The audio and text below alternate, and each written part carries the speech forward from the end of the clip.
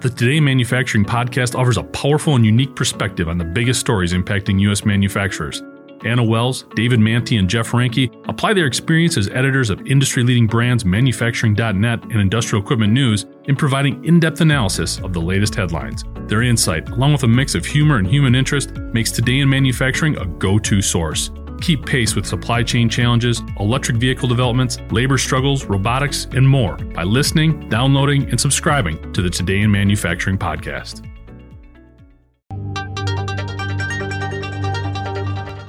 Based in southern France, Maka is a new startup in the flying car game with the concept they call the Carcopter. And while the name doesn't suggest it, this one is pretty sleek. Hot! One hot ticket! Real nice. She pretty. The brainchild of an ex-fighter pilot and a 12-year Airbus helicopter veteran with nearly 60 years of combined aeronautics experience, Carcopter is a hydrogen-powered flying Formula One car. Though the team has been working on the project for the last 3 years, Maka, which stands for Make Accessible Carcopter to Anyone, was founded in November 2019. Thus far, they've created a small, third-scale, battery-powered replica that is about 2.5 meters long. At full scale, the Carcopter will be about 6 meters long, hydrogen-powered, and have a top speed of 153 miles per hour.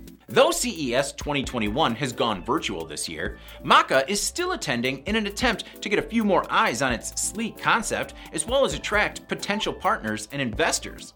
The company is looking to raise the equivalent of $364,000 US to create a full-scale demonstration vehicle, and they haven't yet ruled out crowdfunding as a possibility. As first reported by Design Boom, the company's Carcopter prototype was designed specifically for flying car racing.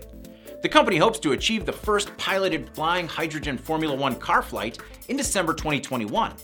As we've seen in other flying car concepts, the hope is to gain acceptance and excitement through racing before a commercial vehicle was created after further regulation and adoption, which is much further down the road. Or flight path, I suppose.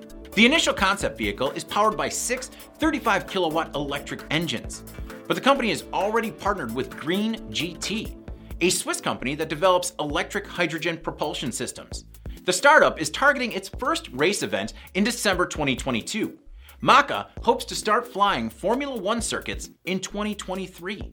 And in case you need any help disentangling the name, I suggest you check out some of the company's informational videos.